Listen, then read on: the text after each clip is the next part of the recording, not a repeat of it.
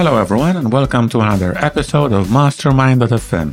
In this episode we'll be speaking to Arnab Naskar, who's one of the co-founder of Stocker, Stocker.io. Stocker is a way of investing in new businesses or existing businesses, investing in companies that you believe in. It's built on the blockchain for more independency, transparency, and no middlemen. In this episode, we'll be talking about how Arnab founded Stocker and why, and also we'll be looking at one of their newest STO launches, Blockstream Mining. So Blockstream Mining is raising on Stocker. They're raising funds for the Blockstream Mining node. And this is a project in the Bitcoin mining industry, which is super interesting. It's again run by Blockstream, which is a big and one of the oldest companies in the Bitcoin space. So I'm excited to hear more about both this investment opportunity in Blockstream mining and Stocker itself. So without further ado, welcome Arnab to Mastermind.fm. Hi, this is Arnab here. I am the co-founder and the business lead at Stocker. I'm currently based in Berlin. And my background is I'm coming from the legal side, got into the Bitcoin rabbit hole back in 2015. And things started from there. Started Stocker back in 2018 with the vision to really change the capital markets that currently work, because you have seen in the payment side, we have a massive transition with the Bitcoin, with the stable coins and everything. But the capital market somehow got stuck. It didn't move for quite some years. And there is a significant opportunity there, how we can really address the current inefficiencies, the current problems in the capital market with the help of DLT, and we can take it to the next level. And that's what my company Stocker is doing, and happy to be here. Excellent. Thank you very much. And just for those who might get lost with the terms, can you define capital markets and DLT? Okay. The capital market is the market where you can actually get access to stocks or shares. Let's say, for example, GameStop, everybody is aware of right now, right? So you access those kind of stocks through Robinhood. So Robinhood is not just a platform, but it's just a gateway to capital markets. So you have one side, you have the financial markets, can be divided into the payment market or the capital markets. Capital markets is much more where you trade stocks, bonds, and those kind of things. And when I talk about capital markets on a DLT, I mean capital market instruments like stocks and bonds issued on a blockchain. Now, we all know that most of the digital stocks and bonds currently are already digitized. That's what Robinhood and eToro and other comes into play. But when you buy a stocks or a bond from those platforms, you necessarily do not own those assets. What you get is a claim towards a broker who is holding through Robinhood or through eToro. But when you hold a security token that is a capital market instrument on a DLT, you own the real ownership. And that's where actually this marriage of capital market and DLT happens. All right. This sounds interesting. So let me pass on the mic to my dad, who's with us as always, and we'll get started with some questions to learn more about Stocker and also about STOs. Hello, Arnab. Welcome to our show. I'm Joseph. I'm 65 years old. As you can imagine, people my age don't find it that easy to understand all these intangibles and new terms, etc. But we are very keen in getting more returns on our investments, and therefore we are very interested to learn more about these new exciting initiatives and products. Let's start with the name, Stocker. I try to understand maybe from where it was derived, and the conclusion was that probably it was linked to security token offerings. Therefore, STO comes from there. I also think that you are linking it to excitement when you say you're stoked. And there is also mentioned, in it, the stock market in a way. Am I right in my conclusion? It's perfect, Joseph. I think the reason why we chose this name, because it brings the excitement of, stoking an interest in the capital market. You can also say it's a part of stocks that gives you return, and also the STO. So we chose all this component and we found, okay, Stocker is the right name that suits not only the mission that we are pursuing here, but it also somehow reflects our enthusiasm for that mission. Yeah. Great. It's good to hear that there are very enthusiastic people behind all this. And you started in 2017 or 18, right? So yeah, the idea started back in 2017, but all the legal entities and everything took in place in 2018. Our holding company actually was formed in 2017 because one of the main obstacles that we faced while creating Stocker was to find the right jurisdiction or the right country where this kind of product can be issued. And this took quite some time. So by the time we understood that Luxembourg can be the right place, it was 2018, and then we established the entity. It's interesting to know that you are registered in Luxembourg. Why did you choose Luxembourg? Yeah, so one of the interesting thing what Luxembourg provides here, and a lot of people talk about, Luxembourg as a tax haven or, to get some tax benefit, which is not in our case. At the end of the day, right now, the tax benefits in all over Europe has decreased. The reason why we chose Luxembourg is because of very interesting corporate law. Under Luxembourgish law, you can, as an issuer of a company, you can manage your own investor register. And this is quite unique because imagine if you have a company and you are allowed to manage your own investor register, you can manage it on a paper, you can manage it on a Excel spreadsheet, or you can manage it on a DLT or a blockchain. And that's what I think the reason why we really chose Luxembourg is because of the corporate law.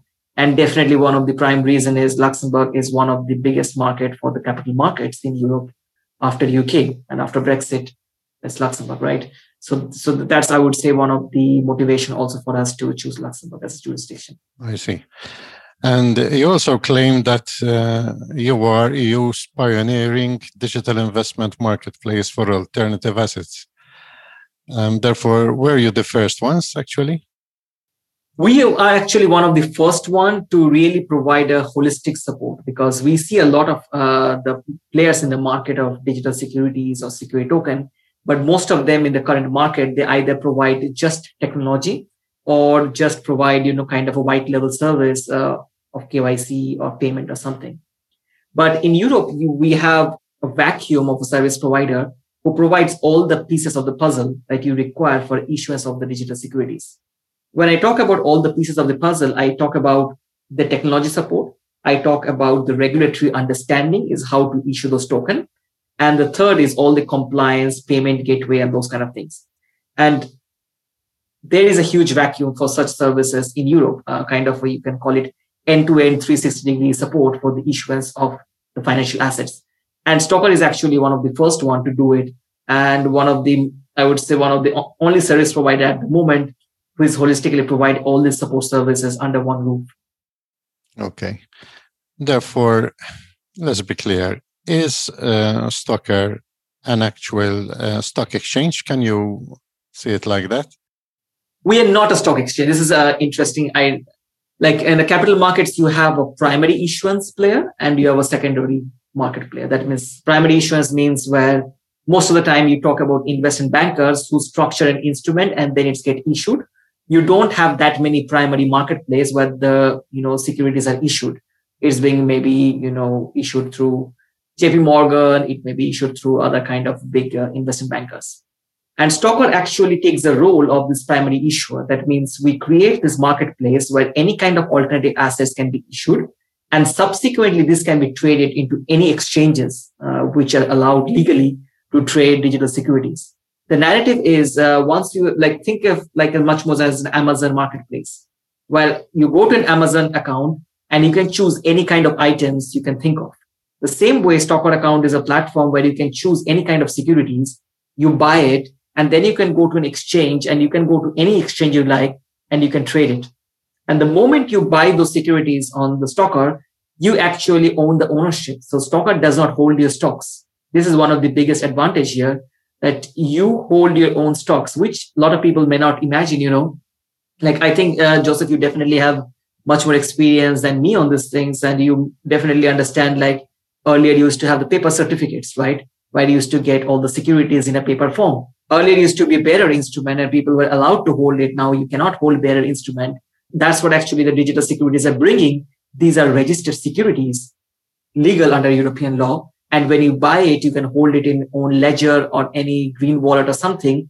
And you can go to an exchange and you can trade and nobody can hold it and nobody can restrict it. And that's actually the beauty. And that's where Stocker comes into relevance, is a primary issuance place. But what is the real difference between, say, holding equities or bonds on a normal stock exchange and holding them or buying them through Stocker? So when you buy, let's say today, an Apple stock and you're based in Malta, you necessarily do not own the stock. You're holding through a broker is through a prime broker, and by a nominee. So there are a number of middlemen. So at the end of the day, what essentially you hold as an investor is just a claim. Okay. It's just a claim towards a broker. And if broker goes bankrupt or something, you take the risk. And that's what Stocker replaces. When you buy this kind of securities to Stocker, you as an investor directly hold the securities. Therefore, you do away with all the intermediaries. Yes, you do away. You don't require a custodian. You don't require nominees. You don't require transfer agents. And that creates a direct relationship between the issuer, the company that has issued the securities, and yourself. There is a direct link, which currently in the capital market is very hard to get. Okay. Therefore, it should be cheaper, right? It is cheaper because you don't require transfer agent fee. You don't require custodian fee. And also it's faster. Imagine if you have a brokerage account let's say you have in Interactive Broker, one brokerage account, you want to transfer your shares to another brokerage, you sometimes may take months because it's complex to transfer. But over here, transferring those kind of securities is just a matter of a few minutes. So it's also faster and it's also convenient for a lot of investors. But why are you restricting your operations to alternative investments? So currently we had to start with some focus. We focused on the alternative investment because there the returns are quite high. And also the regulatory wise, it's much more easier to start with the alternative investment rather than, having kind of an existing treasury bills or some kind of assets immediately on a DLT.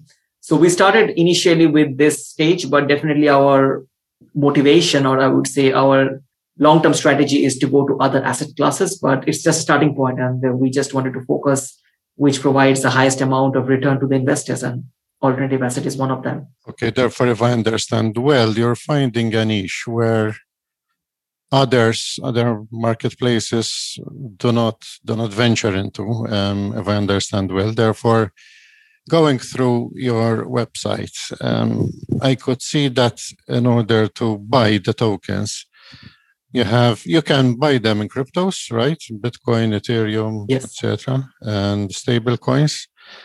Although you can also buy them in fiat currencies, the euro, not the dollar, right? Dollar is not allowed. Right now, it's euro only. Mainly yes, because of all these anti-money laundering, these American bureaucracy and all the forms, etc., etc.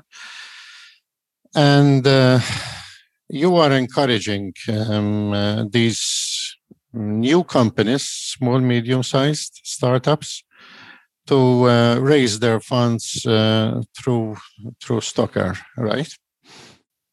Yes. So like when we talk about alternative investment, how Stocker started our journey is supporting these small and medium-sized companies, because in Europe, 99% of the European companies are small and medium-sized companies, right? It's over 20 million European companies are actually small and there. And only if you see current statistics, only 3,000 are into the stock market. That means there's a huge number of companies that are not in the stock market. And this may be, kind of family business that is operating steadily for last 15, 20 years, have a good cash flow. But this kind of companies, when they go for financing, they usually go to a bank and, mortgage their property or something like that, and then borrow money. So our primary goal is to support those family businesses. It can be also early stage businesses like startups, but much more kind of, small and medium-sized companies who raise the money, not only from, kind of investors who are investing 1 million or 500,000 or big tickets, but also smaller tickets like, 1,000 euro, 500 euro, something. And you create a community. So that's one target. And that's where we started. But later on, we also, I would say, expanded the idea of alternative investments. We tried to get project financing. We currently have one Bitcoin mining project from Blockstream, which is kind of a project financing. We are also having one power company based in Germany that is tokenizing through us. So these are kind of category of project financing. We are also partnered with one company called Utopia to bring tokenized music fund. Like if you like some kind of specific music labels and you want to get exposed to their financial return, you can also participate in those tokenized music fund. And this kind of alternative investment assets can provide kind of a high return. As you mentioned earlier, that banks are not providing any interest. We are in a negative interest market. So investors requires an access to, I would say, kind of a high return portfolio assets. And this kind of alternative assets are perfect example. But to use Stocker, you don't also necessarily need a high bank account strength. That means you don't require to put 50,000 or 100,000. You can go as low as 100, 200 euro. And that's where the value proposition we are trying to bring in, that you as a smaller investor can also co-participate with a bigger player at the same terms, in the same instrument, and the same flexibility and the same information access. And that's what is unique of Stocker. Okay, therefore, these companies, these small, medium-sized enterprises, they raise equity via Stocker, but at the same time, they are not public companies. They are raising either both equity and debt, so they can raise both. When you say they're not public companies, I would say they are pseudo-public companies, because the laws under which these companies raise the capital is the same laws as they will go to an IPO. It's the European capital market laws. It is MiFID. So investors have a lot of investor protection, other kind of things. The only things which the companies have, they don't have to give away their ownership right. They don't have to give their complete decision-making right outside. So they still have some control into the business. So I would say it's kind of a hybrid IPO here. Yeah, therefore, the public cannot appoint a director, if I understand well. Probably the requirement to publish regular financial information or company announcements is not there. I don't know whether they need to publish a prospectus before they raise the funds. They are required to publish. Quickly highlight over here. So the companies are required to publish certain disclosure document, as you may not have, it will not be as detailed as you see in the stock market, but it will be an annual accounts need to be published. There will be certain disclosures. If some of the founders are holding certain stocks or something, there will be disclosures like that. And there is also a prospectus or offering document that need to be published with the specific guidelines from under the European, I would say, the capital markets, under MiFID, whatever is mentioned. On the other hand, you also have one thing which is critical, which I would like to highlight here. If the issuer is trying to change any terms of the investment agreement, they have to take a consent from the investors. So investors cannot be, you cannot say today that I am sharing, 10% profit, tomorrow you make it 2%. If you want to do that, you have to go through consent and voting mechanisms, and which will be also more transparent and more accessible, because you can participate digitally, which in not of normal companies, you cannot do it. And these are something that is the value proposition of digital securities that we are bringing on table. Okay, therefore, before Stocker proposes, launches these equities, obviously you carry out some due diligence exercise. Can you please explain to us the procedure? So before any company, that's the difference between Stocker and any crowdfunding platforms. It's not a platform where an user or company can just go and directly list their project. They have to apply to the Stocker team. They have to give all their financial details for the last years. They have to give all the KYC information of the company.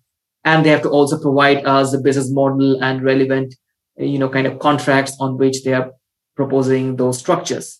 But what Stocker does not do is Stocker does not go into check and call the customers and everything, because that's where we try to bring the free market. Our role is to make as much information as public as possible. And where we see, okay, basic KYC, basic information are all, kind of in a proper format, we bring it to the public, and then it is upon the open market to decide whether that project is investable or not. And that's where I think the community comes into key role here. The community can ask any question without any, I would say, censorship in Twitter, in Instagram, in Facebook, also on Stocker page, wherever they want. And the issuer can provide them the right answer there. So it's somewhere what we're trying to do is... Now I was going to ask you whether there is a chat that you can participate in, And you discuss with the other investors? Yes, the company organizes the AMA session, that's Ask Me Anything sessions, usually 2 to 3 times before the offering or during the offering time. So where, kind of investor can ask the questions. And we also effort that every year, at least once, you have an open AMA session with the founders and the investors where one-to-one questions can be answered. And this kind of things will be really useful because at the end of the day, only the community wisdom can actually bring the right information to the public. No analyst can bring it. It's only the community, how they grill and how they, kind of critically evaluate that they can bring in. That's what actually we would like to also structure the platform in such a way that the community can participate in that. Obviously, there would be missing the expertise of stockbrokers who can grill the directors about their performance, no? I think in the initial phase, there may be this issue, but as more and more the digital securities exchange will come in and these tokens will be listed on an exchange, the public scrutiny, like you have this kind of reporting agencies, like you have this fund managers who are creating reports, this kind of things we will see more and more coming in, and more these reports are happening. The issuers will be, I would say, careful what they're saying, and they will be also have their own interest to give more information because that will have positive outcome into the stock prices or, token prices. And this is something I think the free market should kick in as early as possible, and then only all the benefits of the free market will come in. And do you impose a maximum as a sort of loan to value ratio that is outside equity and the owner's stake? So right now we don't have. What we do is internally we analyze whether the amount that they are currently raising is something outrageous or not. This is based on their projections, based on their current revenue model and everything. We don't have a standard fixed because you don't have a collateral. These are not collateralized loans. So it's very hard to do a loan to value ratio. But what we see is the similar companies, how much their valuations are, what they're raising. We will not definitely raise an early stage companies raise 150 million. And, this is something outrageous somehow on the market. So we try to follow some best practice before it goes live.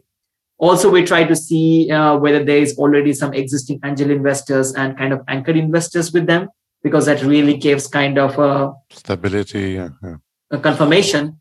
Yes, some kind of confirmation comes that also stability comes that somebody is really looking into the financial metrics from an investor point of view. So we try to balance this, balance between the investor's interest and the balance between the venture's interest. And we try to play and get the best out of. I'm asking you this question because it's easy to risk money which is not yours.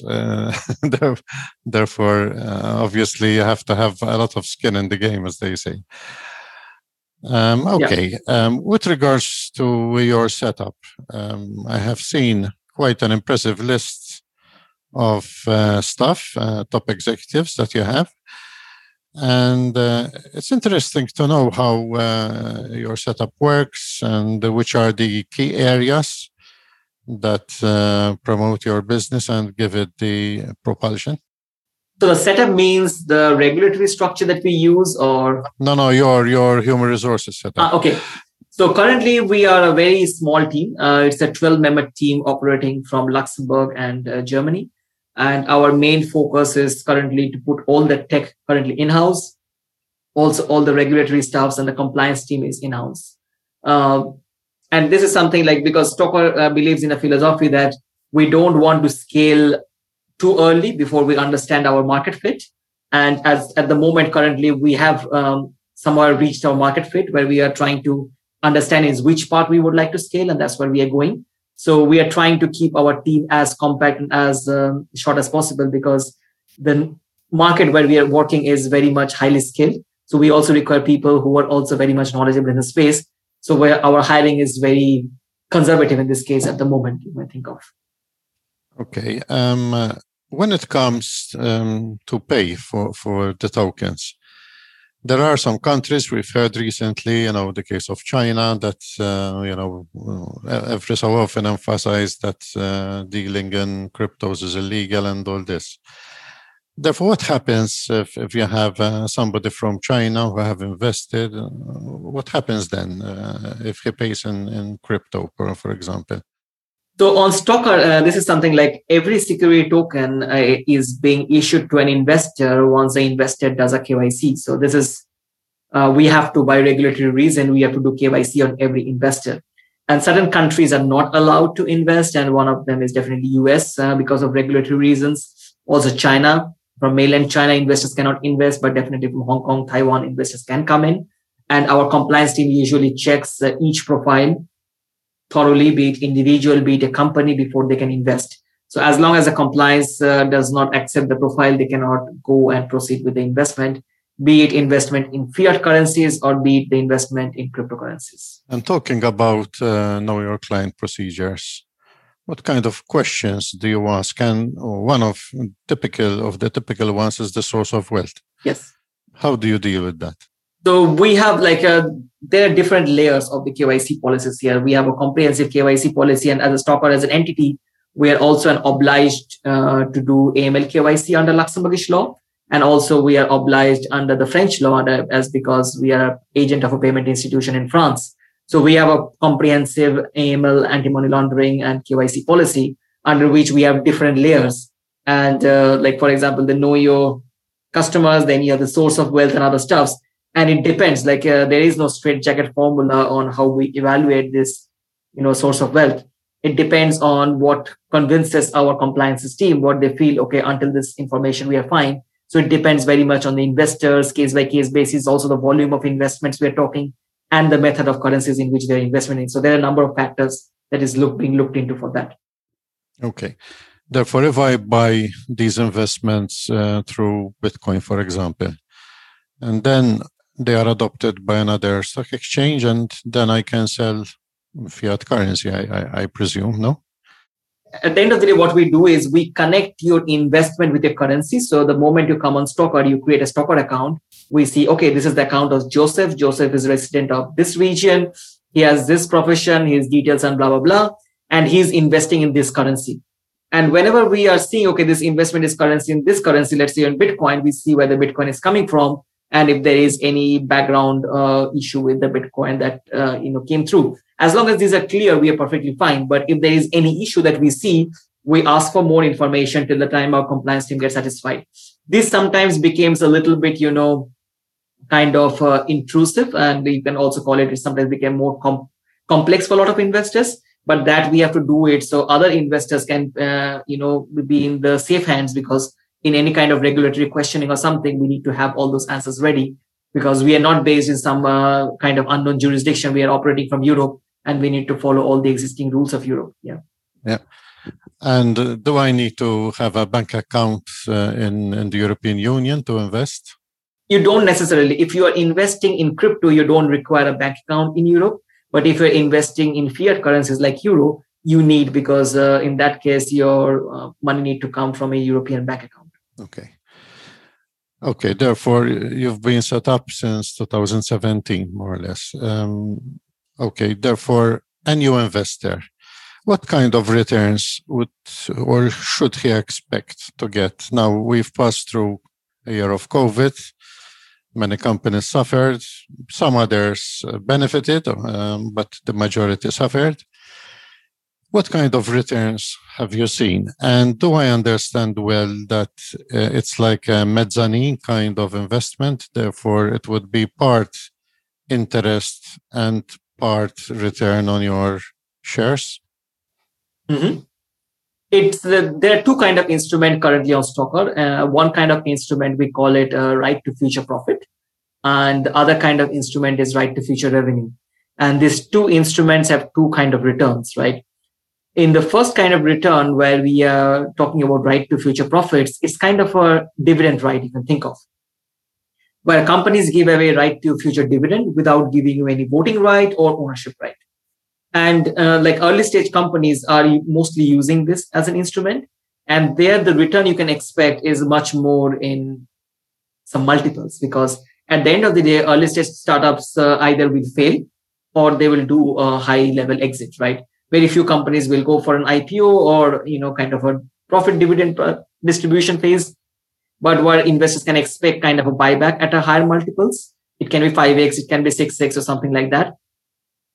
Or there is a secondary trading happening, and because of speculation, some price appreciation can happen. These are the two ways, and this depends definitely on the performance in the industry where they're in, and also, as you mentioned, in kind of a post-COVID, it is also about how the business is doing. And you can definitely expect a similar kind of like return that you can get from an equity instrument, but at a higher multiples. But you also have a higher risk here because early stage startups can also fail. So you ideally should not put all your investment in one basket, but somehow diversify. The second one is a right to future revenues. This instrument is somewhere which we consider is more suitable for an existing business with a positive cash flow, or at least, kind of a decent cash flow, where investors get a fixed percentage of return. For example, I would like to give here is Blockstream Mining. This is a 3 years note. It's kind of a 3-year debt instrument where whatever Bitcoin is mined for a period of 3 years, minus the expenses of managing the Luxembourg entity, will be given to the investors. So here investors can be very clear, okay, the revenues are, because like I think you also know very clearly that it's very easy to manipulate profit, because profit is subjective, right? You can add a lot of cost and make your profit zero, but it's very hard to manipulate revenue because revenue is fixed. You can see from your balance sheet very easily. And this Blockstream Mining note is kind of a typical example of a revenue participation right, where investors have a right to a specific income stream.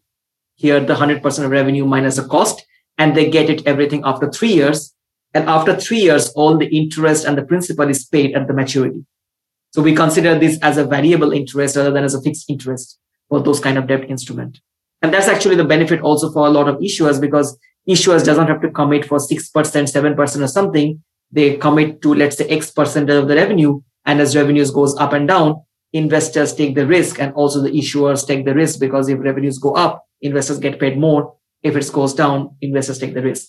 That's how we are trying to balance. So you can expect this kind of instrument can have a very competitive return. It depends on, definitely Bitcoin mining instrument may have a higher return expectation than maybe a small and medium-sized companies that is working in the parking industry, like we had one with ParkingGo. So it depends in which industry you're talking about, and based on that, your returns can be significantly higher or significantly lower. But if one of these companies goes belly up and it goes into liquidation, the ranking of the shareholders, is it the same, or the shareholders who would have bought through your platform get some kind of preference in the liquidation? So it depends on the companies to companies, right? We could not do it standardized, because whenever a company comes to us, sometimes they have existing, I would say, loans which in ranking in priority, so we cannot take that down. But if it's not a new company, we try to bring those loans in priority, or it doesn't require to be kind of worthless instrument, to be honest. This is something what we try to do when we are structuring an instrument, that we try to give the maximum value. If we see, okay, no, these are subordinate loans, and then it's somehow, kind of a lower priority, we try to adjust that based on the percentage of the returns or something. This is something, an exercise that we usually take. And do you insist that these companies are audited by top firms? Yeah. Yes, we do insist, because it depends also on volume. Like if a company has raised, 1 million or something, they may not be able to get it audited by a big four because the cost may not permit. But it depends, like if there's a bigger projects as for, kind of Bitcoin mining and those kind of things, where larger volumes, we definitely, kind of push on this thing that there should be an auditing. And that's also commercially makes sense. So it's about commercial interest, right? Because if a return is something around 50,000 that they're trying to give to the investors, and the audit firm charges 20,000, at the end of the day, investors lose money substantially. So we try to balance that. This is all very interesting. Now I would like to take the Blockstream Mining note, which is a very crypto-related project, and maybe take what we've discussed and put it into practice as to how it would work here. So with Blockstream Mining note, what are the investors getting when they put in their investment? And there's a minimum of 200,000 euro, I believe, right? Yeah. So Blockstream Mining was structured for, at the moment, a little bit professional investors, because like considering the fact, like a lot of these mining contracts are very high volume, like 1 million or something like that. So 200,000 is also significantly quite lower. but it's still not for retail investors. You cannot invest with $100 to $200 at the moment. So what the investors are actually getting, as I mentioned, is a percentage of the revenue, right? That means whatever Bitcoin is mined using that money that has been raised, which is also kind of considered as a prepaid mining contract. So all the mining costs are already covered within the contract itself. So whatever Bitcoin is mined, minus the Luxembourg entity's management cost, which is less than 1% in the entire life cycle. So it's whatever Bitcoin is mined minus the cost actually goes to the investor. And one interesting thing is what investors get is actually the Bitcoin that has been mined. So it's not a Bitcoin equivalent euro. So this Bitcoin, as and when it is mined, they are being held under the entity that has been structured in such a way that the entity actually holds the Bitcoin, and this Bitcoin is being distributed to the investors after the end of the life cycle of the instrument, that is after the end of the maturity. That gives the investors, first of all, an exposure to a greater amount of Bitcoin being mined based on the hash rate and other kind of things. But also investors get a value proposition because they don't have to hold it in their custody, so they don't have to pay the custodian fees for 3 years. And the second thing, they also get the Bitcoin's price up cycles and down cycles over the period of 3 years, which is quite interesting, in my opinion, compared to other Bitcoin funds, which you can call it as a hodl fund, because in those funds, where Bitcoins go and they just stay there, nothing do. You do not necessarily increase the Bitcoin unless you buy more Bitcoin. But here, Bitcoins, as they're getting mined, they effectively increase in stack. So it's kind of you can call it a Bitcoin fixed interest structure where the Bitcoin keeps on accumulating inside the instrument. And could you explain how the price differs? Because I've seen on the listing, there's a chart showing how it would have been sometimes better, sometimes worse, investing in mining versus just hodling Bitcoin. How is the difference? How does the difference come about? So right now, the Bitcoin, this mining node has a structure based on the hash rate. So you can also call it Bitcoin mining hash rate node, because there is a nominal hash rate that is being committed by the issuer here, the Blockstream. And this hash rate, as you know, it's also fluctuates. So the number of Bitcoins that will be issued depends, and there's direct correlation with the hash rate. That is the reason I think the return you see quite different. Also, it goes on the price of the Bitcoin, because Bitcoin is also volatile at the moment. So it also changes based on the hash rate, based on the prices, and also the access to the equipments, right? Because equipment, usually that's the reason also to structure it as a 3-year, because it is expected that the instrument or the equipment will have its high efficiency for a period of 3 years. After 3 years, the efficiency starts declining. So it's better the investors get exposed till the time there is a higher efficiency. That is the reason it's also structured as a 3-year instrument. So all these factors, as I mentioned, the hash rate, the Bitcoin volatility, as well as the mining equipment's efficiency, this makes a lot of difference, and the price gets affected because of that. Mm-hmm. And interesting, when people invest, they will get ERC20 tokens, right? Not really. So when the people invest, so this is not issued on Ethereum. This is issued on the Liquid network, that is a sidechain of Bitcoin developed by Blockstream. And so this is completely issued into the Bitcoin infrastructure. And the investors, when they get the return, they actually get the return in Bitcoin itself, not in Euro or any other Tether or any other currencies, but they get in Bitcoin itself. But they will still hold some tokens representing their investment. Yes. So at the end of the maturity, all the Bitcoin mining nodes, BMN, will be redeemed. So all the tokens have to be given back to the issuer, and you get the payouts in Bitcoin, and then the instrument is over. So in the meantime, you hold tokens, and what wallets are compatible with the Liquid blockchain? So Liquid is a green wallet. So that's the Blockstream Green. That's the wallet where you can hold the liquid assets. And this is where you hold the securities. You can actually also trade those. So right now also there is some exchange discussion happening, how these tokens can be traded. But also interesting things that is being discussed upon, you can also use that Blockstream mining node as a collateral, because at the end of the day, this Bitcoin mining node is Bitcoin synthetic. So it can be used as a collateral, and you can also borrow money. And I think Blockstream team is also working at the moment on how this kind of asset can be used as a collateral. And that can be very interesting, because this will really shape the synthetic layer of the Bitcoin, which will create a new era of, I would say, financial markets itself. Mm-hmm. Yeah, that would be, it's a new thing. So it's a bit hard to wrap your head around how everything works. But also, so let's say I buy the tokens, I have the liquid tokens, and then 1 year in, I want to sell them.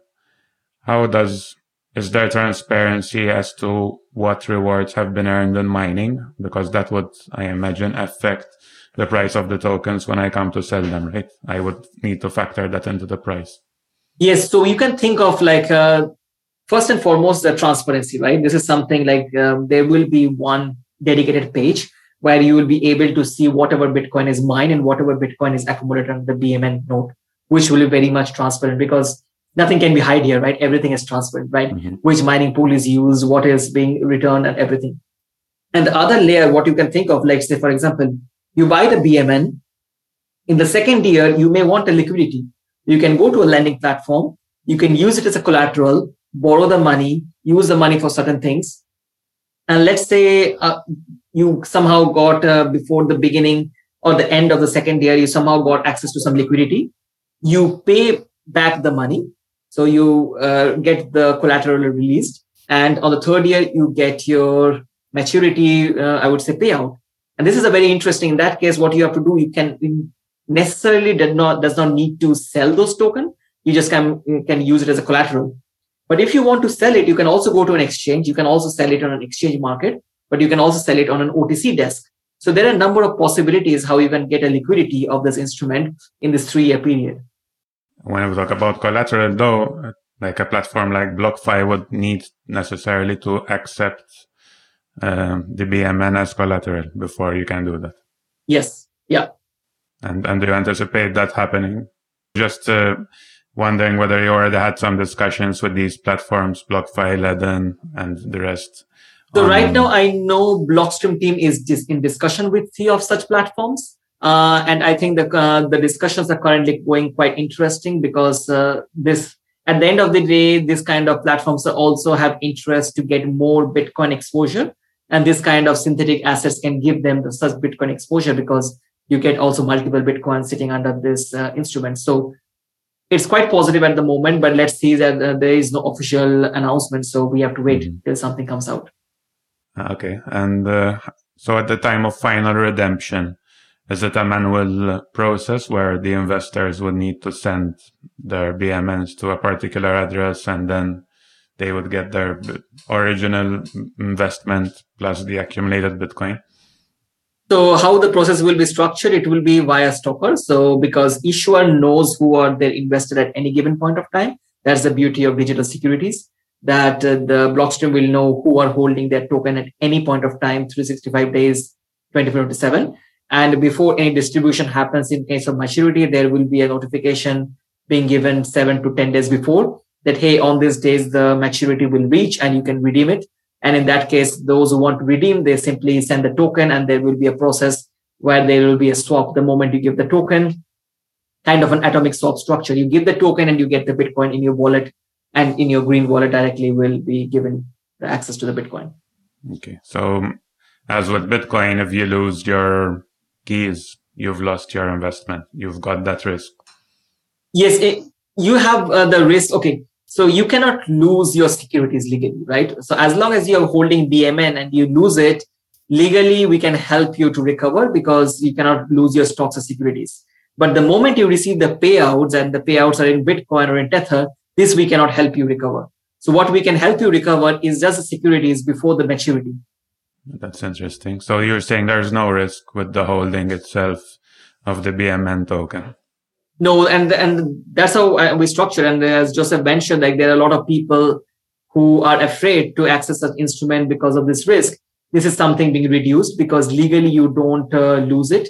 And when you lose it, you can always come back to Stocker and ask for recovery. We do a KYC check and we see, okay, you are the right person as of the last holding, and then we help you to recover that. Okay, so there's only the benefits of being able to transfer it and own it to do whatever you want with it. But there's no downside like in Bitcoin, where you can just lose everything. Yeah. Interesting.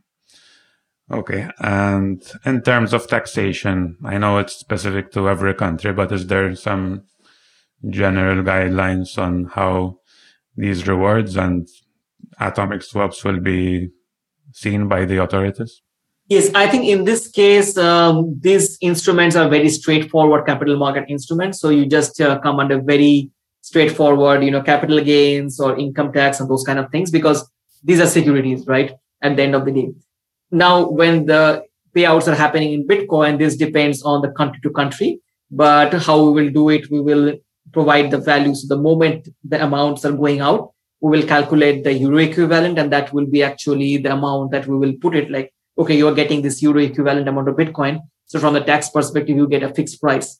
Because if you give in price to Bitcoin, this will be much more complex. So we will give an euro equivalent, but at the end of the Bitcoin is actually going to you. But we just calculate if you require a tax statement or something that in which value we came in, we can give you in the euro equivalent.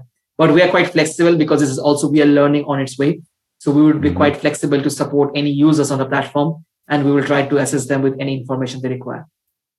Yeah, it will be quite interesting to see how each country will treat the final distribution, whether it's interest or I guess capital gains as well, or even an airdrop, maybe. No, it will not be an airdrop. It will be something like this because at the end of it, this is a debt instrument. So it's just based on the. Also, you need to also see like what will be the double taxation treaties between the Luxembourg and that country and the withholding. But nothing will be deducted in Luxembourg. It will be deducted at the hand of the investors there. So investors have to take it. Definitely, we will guide them before the maturity. We also have a plan to find few main jurisdictions and we give them some kind of understanding. Like we cannot give a tax advice, but what we can give them kind of a small guidance.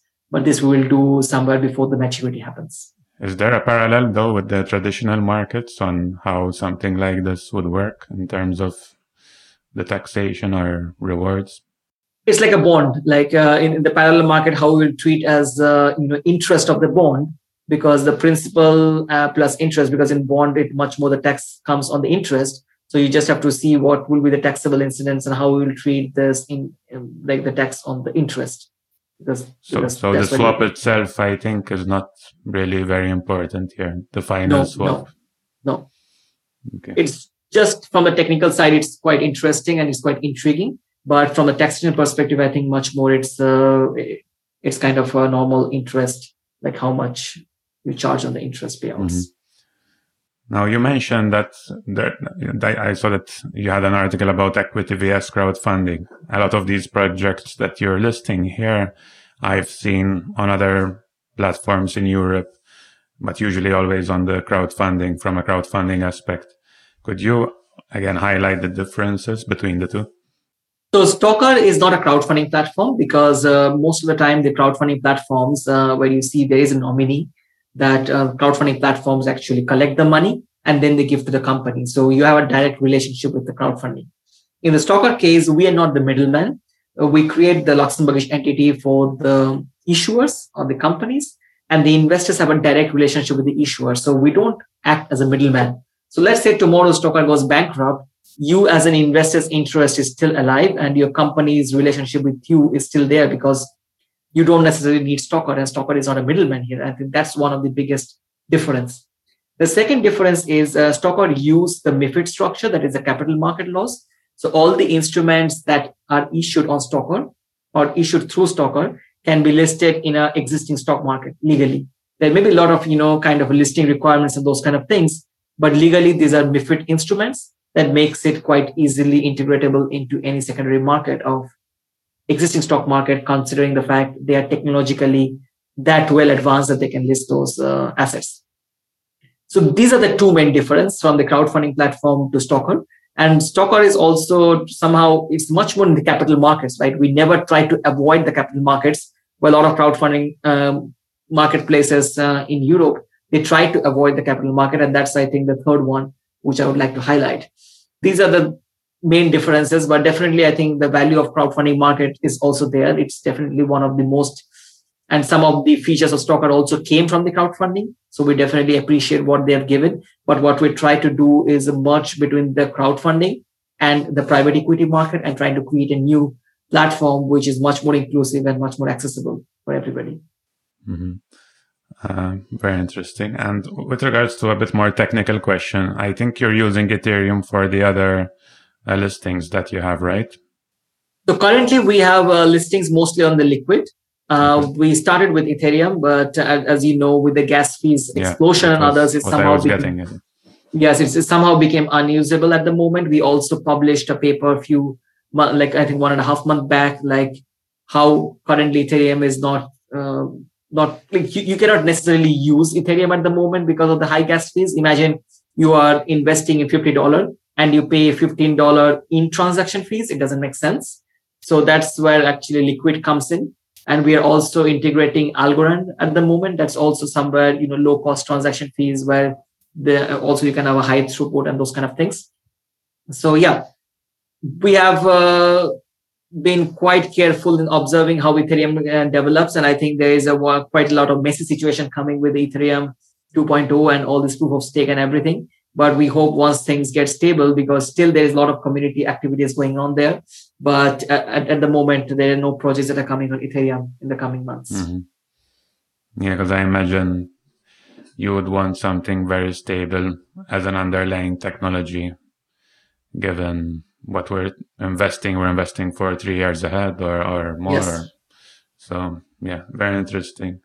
I think one interesting, I would say, as a wish list is also like for exchanges and other players. I think Ethereum integration is quite easier. So most of the exchanges usually do it pretty fast, rather than, taking the effort to integrate a layer 2 of Bitcoin or some other much more comparatively faster chains. And that's why I see very few exchanges like Bitfinex has Liquid, but very few exchanges have Liquid, right? This is something I think exchanges also need to look into this market and integrate more and more the solutions which provide, issuers an opportunity to go outside Ethereum, or else we will lose a lot of value unnecessarily on the gas fees, which necessarily can stay with the investors or the ecosystem. Yeah, on the other hand, I think platforms like yours are finally bringing use cases for technologies like Liquid, which would drive the adoption. So I think that's a good thing from that point of view as well. Totally. I think it's a chicken and egg, right? Exchange will say there is no asset, so we will not integrate. And somebody has to solve this issue and somebody has to start it. And that's where we took the effort of integrating the Liquid. I think we're currently the only platform that is issuing securities on Liquid. And also issuances on Ethereum is also not that big, and European market is also quite smaller. And with the current Blockstream and Infinite Fleet, we see there is a significant amount of assets have been already issued on Liquid at the moment. And we would like to, take this momentum forward. And yeah, we are also quite excited because one interesting thing, which is one of our hypotheses, was that Green Wallet was quite complex and hard for a lot of people to use. Blockstream team has also upgraded the Green Wallet quite a lot in the last couple of months. And we saw a lot of people actually pretty much well understand how the Green Wallet works. And they are also and this is not about, kind of a specific age group. I've also seen people at the 50 years, 60 years of age group. They're also kind of understanding this Liquid and how it works. So we are quite positive that in future, this non-custodial wallet mode will be in high demand and people will really understand the real value of not your key, not your Bitcoin concept. And more people will have this non-custodial wallet in usage. And you can also store them on the Blockstream Jade, I imagine. Jade right now does not support this Liquid securities or the Liquid assets. But I know they are working, so in future, definitely this can be done, maybe. Is there a further relationship between Blockstream and Stocker beyond the usage of Liquid and the BMN? Not at the moment, but we definitely want to bring more and more Bitcoin assets on the platform. Definitely, we are looking also in a way how to bring this blockchain mining node for retail, for much more accessible. We would like to, bring it because our aim was to bring it first to see how the market reacts, how the market interest is. And based on that, we can go and take a longer battle with the regulators, bring those instruments in the market. But definitely that is something in our pipeline at the moment. And with regards to the tranches, this is tranche number 1 of the... So I imagine there will be others. There will be multiple tranches, yeah. Do you anticipate having lower token prices for the ones further ahead, or... I cannot comment at the moment. Yeah. This depends definitely on the Blockstream as an issuer. But definitely I know they are considering a lot of options, and also you see the Bitcoin prices getting down and the hash rates getting a little bit changed. So they may look into that, but I cannot necessarily say anything on that. Makes sense. Okay, so I think my dad has some other questions. Arnab, I was reading that you are very well capitalized. And as recently as last March, you raised another 4 million euros in equity from 3 heavyweights, I would say, institutional investors. Can you please explain the use of funds? The total funding amount that you mentioned is collectively in all the rounds that we have raised, because our founders also put around 1 million into the business because we really believe in what we are doing. And also we have quite some interesting partners with us in this journey. Our main usage of fund currently is supporting all these issuers, because how we do it, we support the companies in the initial phase. They help them do the STO. And once they are successful, then only we get paid. So we have to somehow finance our operations. And that's where most of the usage of the funds are currently being used. On the other side, we are also developing the platform very actively, both from the investor convenience side, integrating different kind of payment gateways, integrating different ways of investments, think of like integrating the existing capital markets into a DLT. And this takes a heavy lifting from a tech side. So there is also significant amount of resource being deployed. Also, we have launched an affiliate program recently. So we are also working on different marketing activities of Stocker, which can help to create the community, because at the end of the day, it's all about a community of the investors. And we are also kind of focusing on that. So these are 3 main things where we are currently focusing. But at the moment, our main goal, and this is something what we have done, is we have not raised huge amount of money in the last couple of years because we wanted to really go step by step. But we see there is a market coming where we will be in high demand. So for that, we will then decide if we want to go for a bigger round. And we always want to have strategic investors. And that's what actually our focus was, not just an investor only, but a strategic investor, but maybe a future STO of Stocker, maybe also on table, because we also want to value and involve our community in what we are doing in future. Yes, in fact, I was going to ask you about your future plans. Yes, in future, we are looking for a bigger fundraising, but we only want to raise money once we have a clear vision and we see where we can really scale. And we would also like to involve in the next financing round our community, because we have also a very strong growing community of the users at the moment on the platform. And we would also like to let them join the Stocker opportunities. Therefore, does it mean that Stocker is an investor as well? At the moment, not. At the moment, Stocker does not invest in any of the projects that are being on the platform because we don't have the fund to do it. But in future, maybe we will have some structures that would like to do the follow-on investments at certain specific rounds. But this is something for that we have to do a fundraising, which we are currently contemplating. But right now, there is no decision yet on that. Or perhaps some underwriting activities? We do not do the underwriting at the moment. Definitely, there are some third-party service providers who are doing the underwriting with whom we partner, because I think it's much more important that the underwriters are from the industry in which they belong, because we may not necessarily understand, kind of a shipping industry or maybe from an energy sector. So we usually partner with an existing underwriters who are already active in the space. Therefore, my last question would be, if I am a prospective investor, why should I choose you? You do not choose Stocker. That's a very interesting thing. What you choose is the instrument in which you want to invest. And that's the reason is when you come to invest in the blockstream mining, you necessarily need to know only the blockstream mining and their return. Stocker is just a meme of how you invest. Like, think of like when you choose an Amazon, you do not choose because you love Amazon. You love the product that is there on the Amazon, which you want to buy. That's the thing. Our main role is to find the right assets, which is providing a good return, which is kind of a secure and also can provide kind of a stable like cash flow return or something like that. That's what actually we are doing. And on the other side, we are trying to also reduce our middleman role, because we don't want to be a middleman in the space. Well, that's what I mentioned over here, is we are not acting like a middleman that you have seen in the crowdfunding. We reduce our middleman role. So you have a more and more direct relationship with the issuers. Our role only comes is all the convenience. So whenever you are trying to buy, whenever you're doing the KYC, when you're trying to interact, all the convenience gateways are managed to Stocker, and that's where our role is. my final question. Your income, is it derived from success fees? Our income is derived from the success fee of the issuer. We do not charge anything from the investors at all. Okay, that's great. So it's all connected. So as long as the issuer is able to convince the investors, and as long as the issuer really provides a value, we get paid. And that's how we try to, connect our skin in the game. Okay. Thank you very much, Arnab, for being with us. I'm really excited as someone who's interested in crypto and also have a long history with crowdfunding and P2P lending.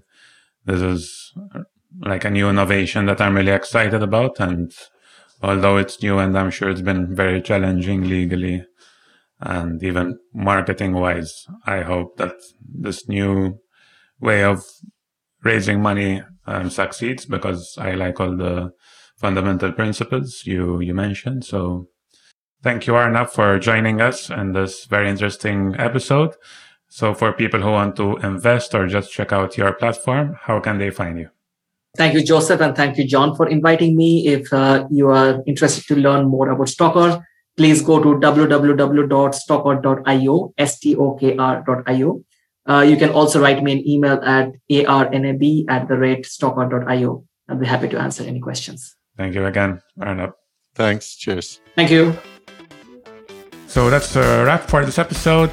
Hope you enjoyed it as much as we did. And as usual, I ask you to leave a 5-star review on iTunes if you like the show and all the other shows we've produced so far. Please let us know if there's any other topic that you'd like us to tackle or platform to review. We're very open for hearing from you, your opinions, whether you like the shows we're producing. And just if you've been listening to this show for the past few episodes, or it's the first episode that you listen, we'd really, really appreciate if you could even just get in touch and tell us how you're finding it, what you'd like us to improve, and things like that. So the email is podcast@mastermind.fm. Again, podcast@mastermind.fm. And you can also find us on Twitter @mastermindfm. That's it for today from us, and see you in the next episode.